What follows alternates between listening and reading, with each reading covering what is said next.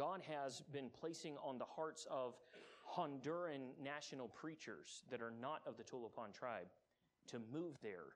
So the man that was making bricks and building it, Pastor Marvin, he's not Tulapan. He's not from that area. God, a few years ago, laid on his heart to move his family out there and begin starting churches out there. And when he got out there, he found these people ready for the gospel. And a big part of that was the fact that they had these audio Bibles and that we had been out there preaching the gospel before he got out there. So it was a case of we got to plant, and then he came along and watered, and God gave the increase. And it's amazing. Apparently, God can actually get things done without me.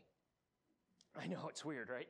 It's like God can actually be working even when we are unable to be there, even when we have no idea what is going on or if anything is going on.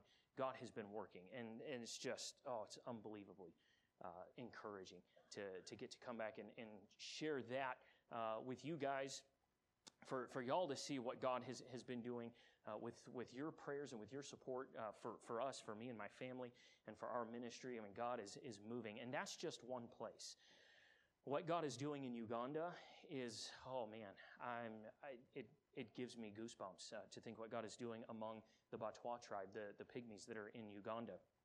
That was another place that I had been right before the pandemic. And the door was open to go and preach the gospel there, and then we got shut down. And when we came back in, it wasn't that a bunch of churches had started, but they were just so open and so ready that when we came back this last year and followed up preaching there, it's a village of 60 so people. In 2.5 weeks that I was there preaching every day, we saw 31 or 32 saved and baptized during that time. But that doesn't just happen. You don't just walk into a village where the gospel has never been preached and see half the village get saved in a day. That doesn't happen. They need to have heard the gospel. The gospel needs time to have worked in their hearts, the Holy Spirit convicting them and convincing them of the truth and just preparing that ground. And then the time comes, you come back in, you follow up on that, and there's a harvest that takes place. And so that is very, very encouraging. There is a strong foundation for the church laid among the Batwa tribe in Uganda, it's a pygmy tribe. They're right next to the border of Congo.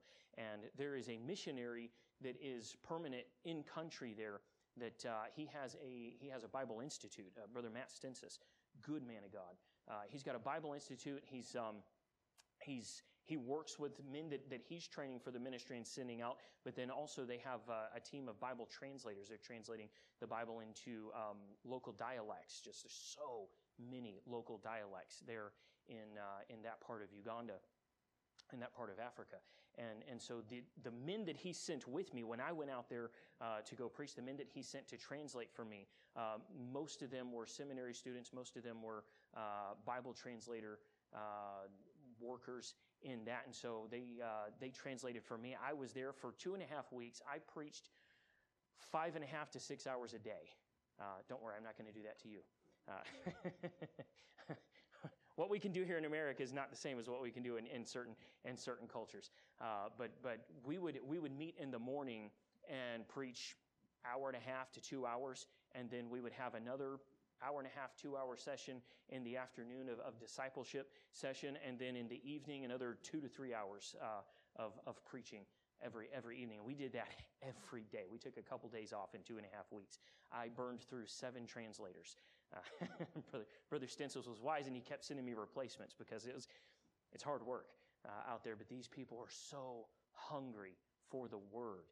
It's just, it's unbelievable to get to stand there. And I tell you, it's what's amazing is you're standing there and you're preaching, and translator's wearing out, and he's like the 6th translator I've worn through, and I'm going, where am I getting this energy from?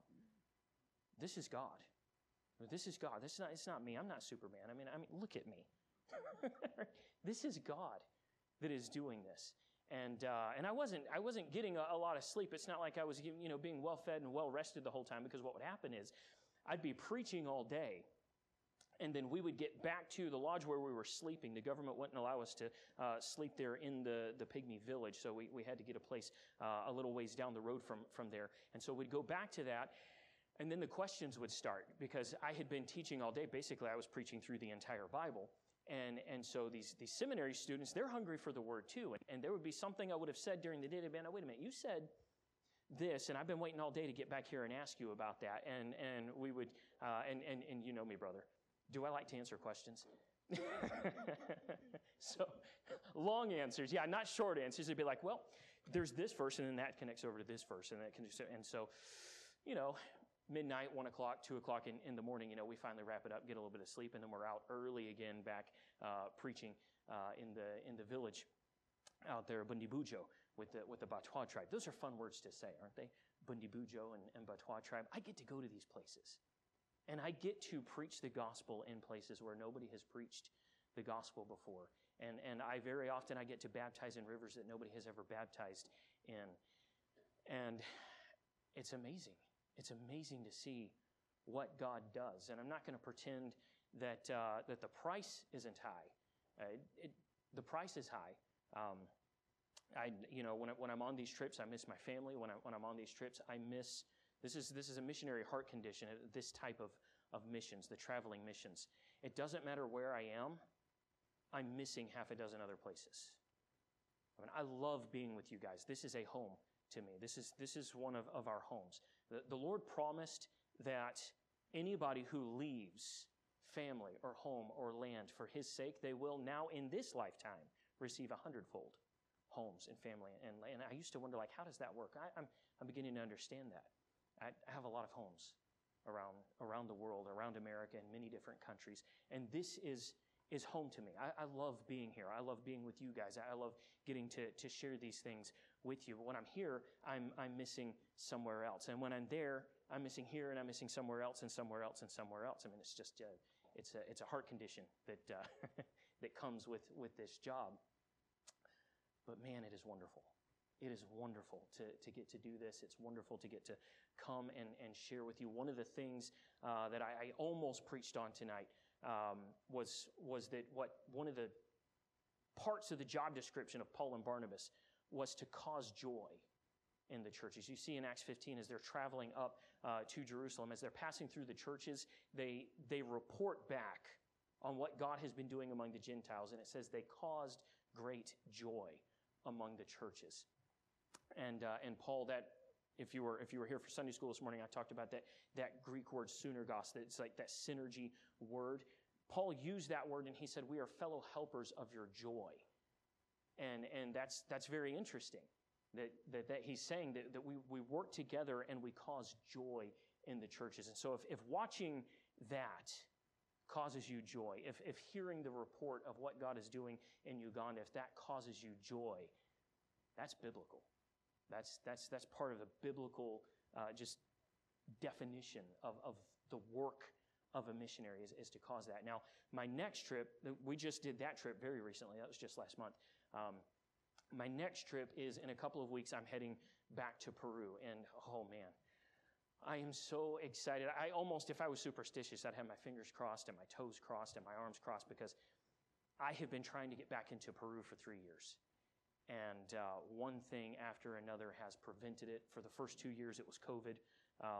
Peru was one of the most locked down countries in the world, just ridiculously locked down. And when they finally opened back up, the new president of Peru, decided he was going to be a dictator and declared that Congress was dissolved.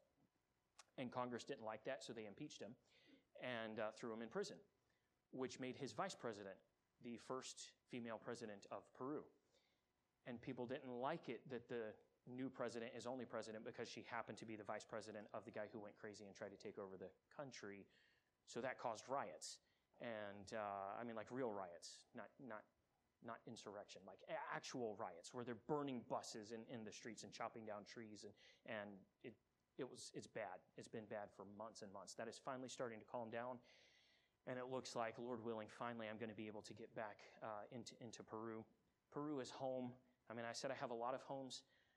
I lived in Peru for 10 years. Peru is home, and we have missed it greatly. and we've missed the people there greatly.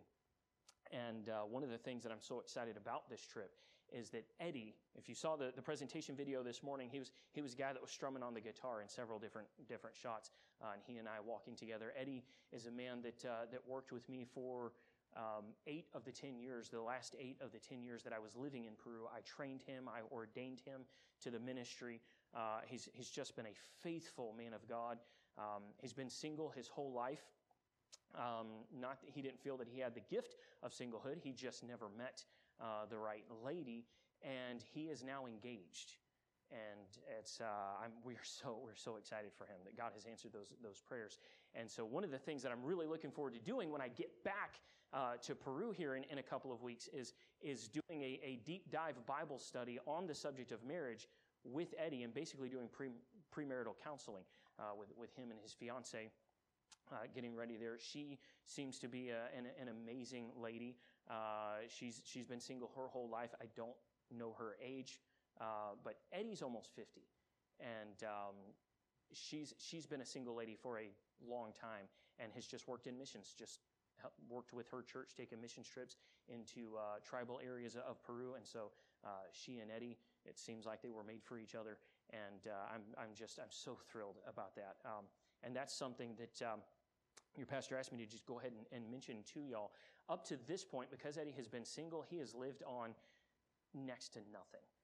I send him a little bit every month. There's a church here in America that the pastor came down and visited us and was really impressed with Eddie, and they send a little bit for us to send down to him every month. And he has a couple of other little sources of income, but he's lived on next to nothing, and he's lived in just kind of an unfinished shack, basically, and very content to do so.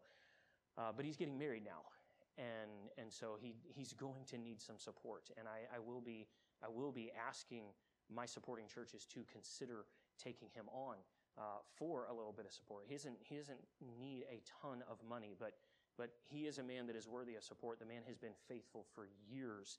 As I said, I trained him myself. I know his doctrine. I know his teaching. He was my right-hand man for years down there. And then when I left, when God had us move our base of operations back here to the States, I cannot describe to you how hard that decision was for us to do that. If I had not been able to leave Eddie there with those people, I don't know if I would have been able to do it. It's harder than anybody would be able to realize if you haven't been in that situation. And having Eddie there and knowing that I can trust him, knowing that he is truly a man of God, was the only way that it could work for me to be able to move on and broaden our ministry and be able to work on a global scale. I would have been very, very content to stay there in Peru and just work locally and just work among the tribes there in Peru. I was happy doing that, and God said, "No, I have a bigger plan. I have much, much more for you to do," and I was very happy just doing that. But when it did come time to move and come back here, being able to leave Eddie in charge there made all the difference in the world. And he's been so faithful, and he has bigger vision than I do. He's broadened things down there. It's not like he just kind of was just keeping things going the same. He's taken things beyond what I thought to do down there, and he's actually working in multiple areas there in Peru. And he's a good man, and so I do want to recommend him to you for the consideration of support, and if not monthly support, to be able to finish up the place that he's living in to where it really would be kind of respectable to bring a bride in. He probably needs about $2,500 to be able to do that. He's been willing to live in just, he doesn't care what he lives in. And I'm the same. If I was living by myself, or when I'm on these trips and it's just me and the guys, I don't care what I sleep in. I don't care where we're staying.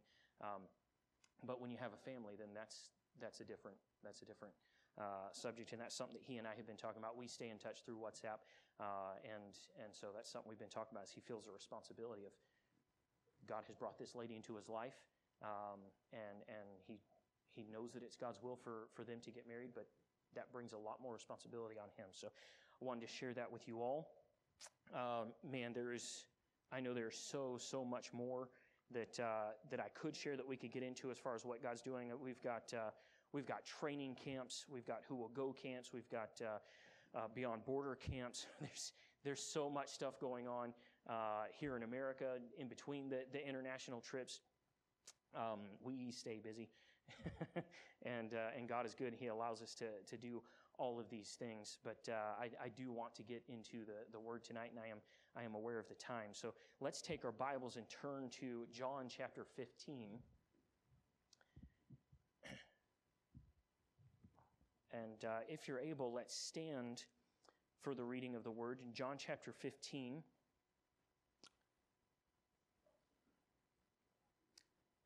Jesus is speaking here, and he says, I am the true vine, and my Father is the husbandman. Every branch in me that beareth not fruit, he taketh away, and every branch that beareth fruit, he purgeth it, that it may bring forth more fruit. Now ye are clean through the word which I have spoken unto you. Abide in me, and I in you, as the branch cannot bear fruit of itself, except it abide in the vine, no more can ye, except ye abide in me. I am the vine, ye are the branches. He that abideth in me, and I in him, the same bringeth forth much fruit, for without me ye can do nothing. If a man abide not in me, he is cast forth as a branch and is withered, and men gather them and cast them into the fire, and they are burned. If ye abide in me, and my words abide in you, ye shall ask what ye will, and it shall be done unto you. Herein is my Father glorified, that ye bear much fruit, so shall ye be my disciples. Let's pray. Lord God Almighty, I thank you so much for your word. God, I thank you for the power that is in it to change our lives. God, for the power that is in it to conform us to your image. I pray, Father, that you would take these few minutes that we have here, that you would fill me with your Spirit, and that you would allow me to return a little bit of blessing to these people that have been such a blessing to me and my family and our ministry. Lord, I pray that you would use me to edify your people. In Jesus' name I pray. Amen. Y'all can be seated. This is just such a beautiful passage of Scripture. And yet it is a passage that can be a little bit confusing and can be a little bit controversial and can be misunderstood. And I like those. I don't know, maybe I'm just ornery, but I like the difficult passages. What I have found in my life of studying the Bible, what I found is that when you come across a passage of Scripture that's a little difficult, that doesn't really make sense the first time you read it through, the way that it's worded, or that possibly seems to contradict something else in Scripture, I think most of us, as we come to those passages, as we're reading through them, we just kind of speed up and just kind of go past them real quick. And I understand that, but I don't think that was the Lord's intention. I think those passages are meant to be speed bumps, to slow us down, to catch our attention. I found that the difficult passages of Scripture very often are like an X marks the spot. There's treasure here. Dig right here. There's good truth. And the very fact that it didn't flow easily, or that it seemed like there's sort of a hiccup in what it's saying there, I think very often it's that he's actually trying to get our attention and show us something. And there's something in the way that Jesus spoke here that could be easily misunderstood, and I think he did it on purpose. Because I think he wanted us to really chew on this, to really meditate on it, and find the answer. And I love getting into the Word of God and finding passages that maybe have been controversial or misunderstood. And I love just reading them over and over and over again while praying and asking God, please, show me the answer. God, would you show me, what did you mean by that? Why did you word it that way? What was it that you're wanting us to get out of this? And I can't tell you how many times after doing that, just finally I'll read through it again and it'll be like, oh, that was obvious. It wasn't obvious. It wasn't. But it becomes obvious because the Holy Spirit reveals them to us. And then one of my greatest joys is to be able to take one of those things, like a little treasure. I'm like a little kid and I found something. I'm going to run and I'm going to, hey, everybody, look at this. Isn't this neat? The Bible talks about, that a man can be like a man who takes out of his treasure house things old and new and shows them. And that's what it's like to preach. Sometimes you're bringing out just an old, tried and true truth. and you're bringing that out. And sometimes there's something that's a little bit new and it's fresh, and you're bringing that forth and bringing it out of your treasure house to share. And that's what preaching can be like. That's what teaching can be like. And that's why I love getting to preach and teach. So here, what I want us to see, what I believe the Lord wants us to see here today is that in John chapter 15, there are 3 branches that are mentioned.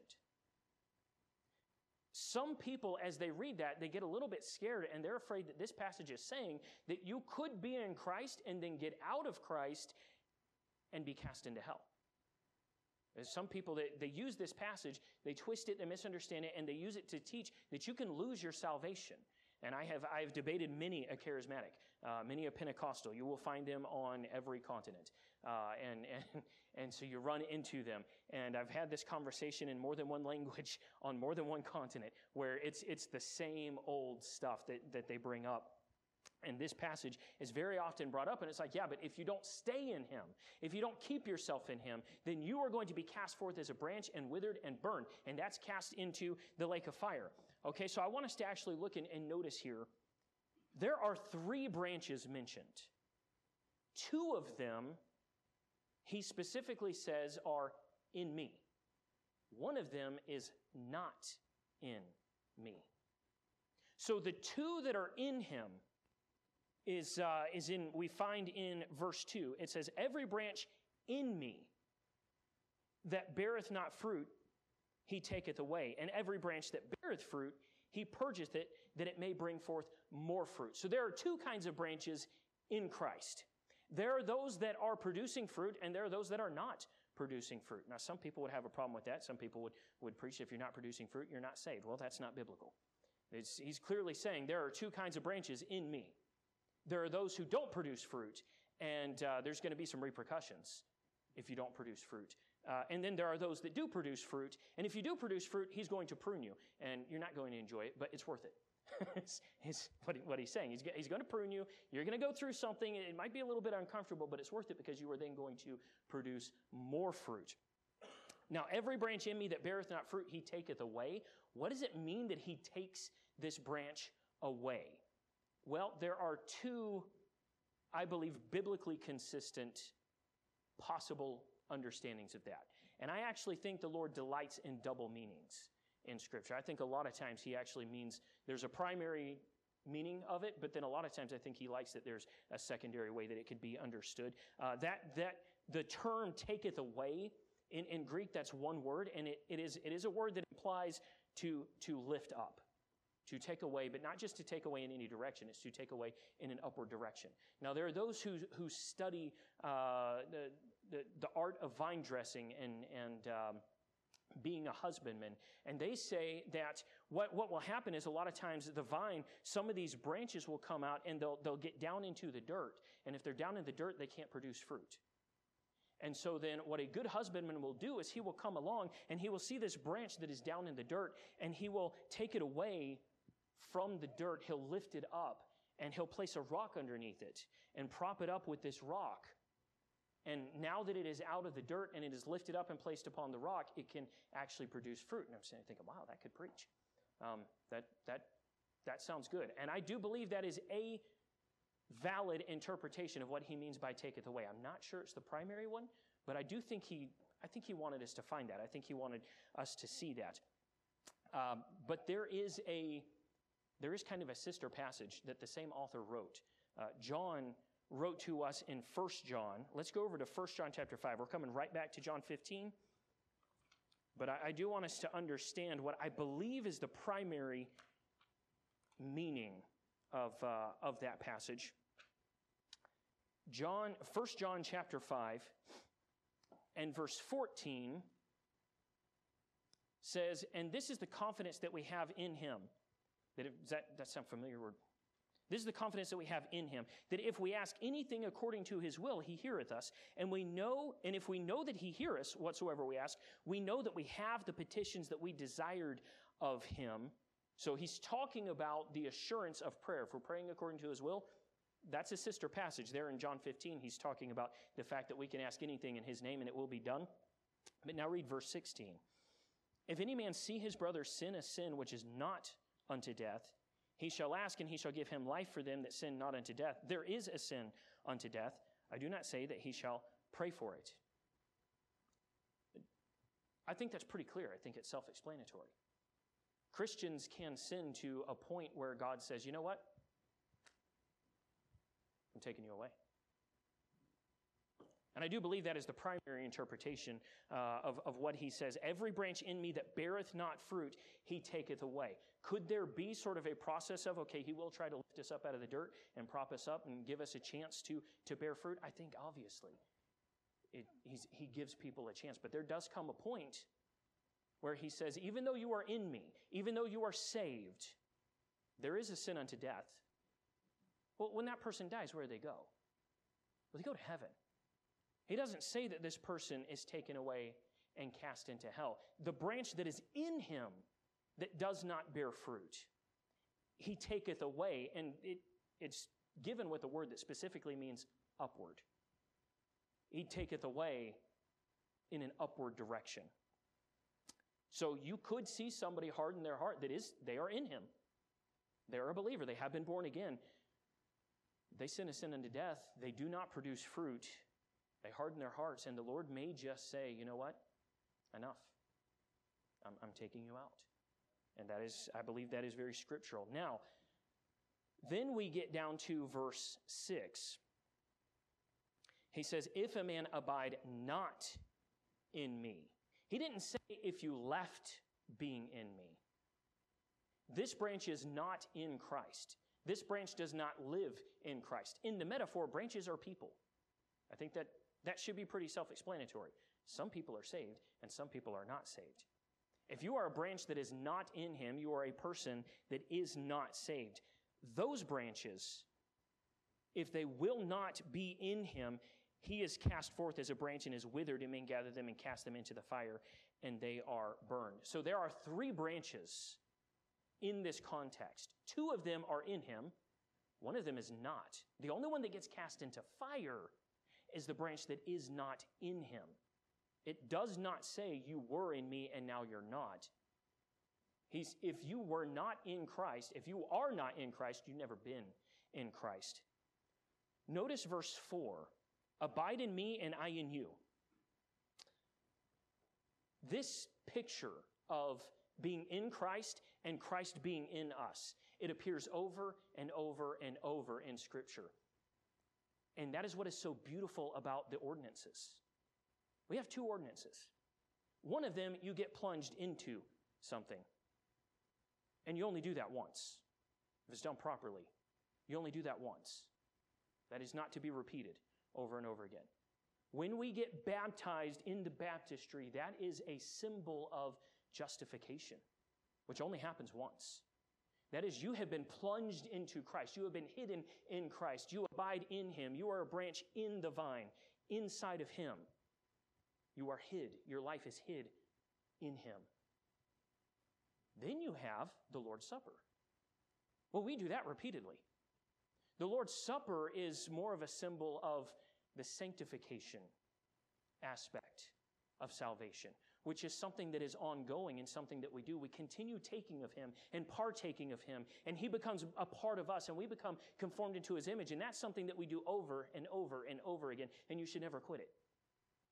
Abide in me, and I in you. There's 2 prerequisites. First, be in him, and then him be in you. Notice in verse 7, he clarifies, if ye abide in me, and my words abide in you, ye shall ask what you will, and it shall be done unto you. That's 2 prerequisites. One is to be in him. Now, you could be in him and not be in his word, not have his word being ingested into you, not being conformed into his image because you are constantly looking at his image in the mirror. Because of that, you may not be producing fruit, in which case you can't claim this, that you can ask what you will and it will be done unto you. You might be in him, but you're not partaking of him. Just as a branch might legitimately be a part of the vine, but if it gets cut off from the sap, from the lifeblood of the vine flowing into it, it's not going to produce fruit. It's still a part of the same plant. But it's not going to produce fruit if it's not just in the vine, but the vine flowing through it. So there are two prerequisites here: abiding in Him and having Him abide in you, specifically having His words abide in you. He is the Word. That's not a coincidence. That He is called the Word and that this is called the Word. I told you God delights in double meanings, right? That's not an accident. That's on purpose. How do we have Christ abiding in us and flowing through us and producing fruit through us? It's through His Word. As we are in His Word and His words abide in us, as we sit under preaching, as we listen to the Word in audio, as we read the Word, as we meditate on the Word, and His words abide in us, we're in Him. You get into Him once, just like you get baptized once. You are justified once and for all, and then you are in Him. Now, you may or may not then become a branch that produces fruit. If you refuse to produce fruit, if you're in Him, but His Word is not abiding in you, His words are not abiding in you, you're not going to be producing fruit. You could find yourself in that situation where you're a Christian who has sinned a sin unto death, and He may just say, it's time to take you away. So there's two prerequisites here to producing fruit and to having prayers answered. And those apply to the branches that are in Him. You have to not just be in Him. You got into Him when you got saved, when you were born again. You were plunged into Him and your life was hid in Him. And that is why we only baptize properly once. But then, the process of sanctification, that ongoing life of sanctification as we continue to take Him in. And He becomes just the lifeblood of our lives, of our way. We begin producing fruit. We begin seeing answered prayer. And we do produce fruit. You cut that off. If you cut that off and you stop getting into His Word, you separate yourself from sitting under the preaching of God's Word, you're still in Him. You're a branch that is in Him. But you stop receiving His Word, and His words are not abiding in you anymore, you're not going to be producing fruit. And you are heading into dangerous territory. You're not the branch that's going to be cast out into fire. That's a branch that's not even in Him. That's a separate subject. That's why He separated them by several verses.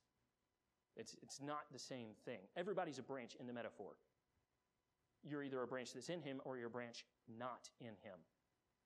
If you're a branch that's in Him, the message is, don't just rest on the fact that you are in Him. I mean, that's wonderful that you are in Him. But don't just rest on that. Be partaking of Him. Be drinking Him. Be eating Him. Be taking Him in and making Him your nourishment.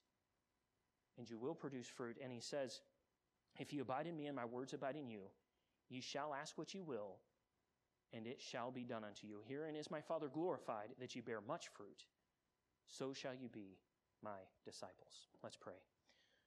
Lord God Almighty, thank you again for your word and for the power of it, that even in just a few minutes, God, you could work a work in our lives. You could encourage us. You could possibly rebuke us if we need it.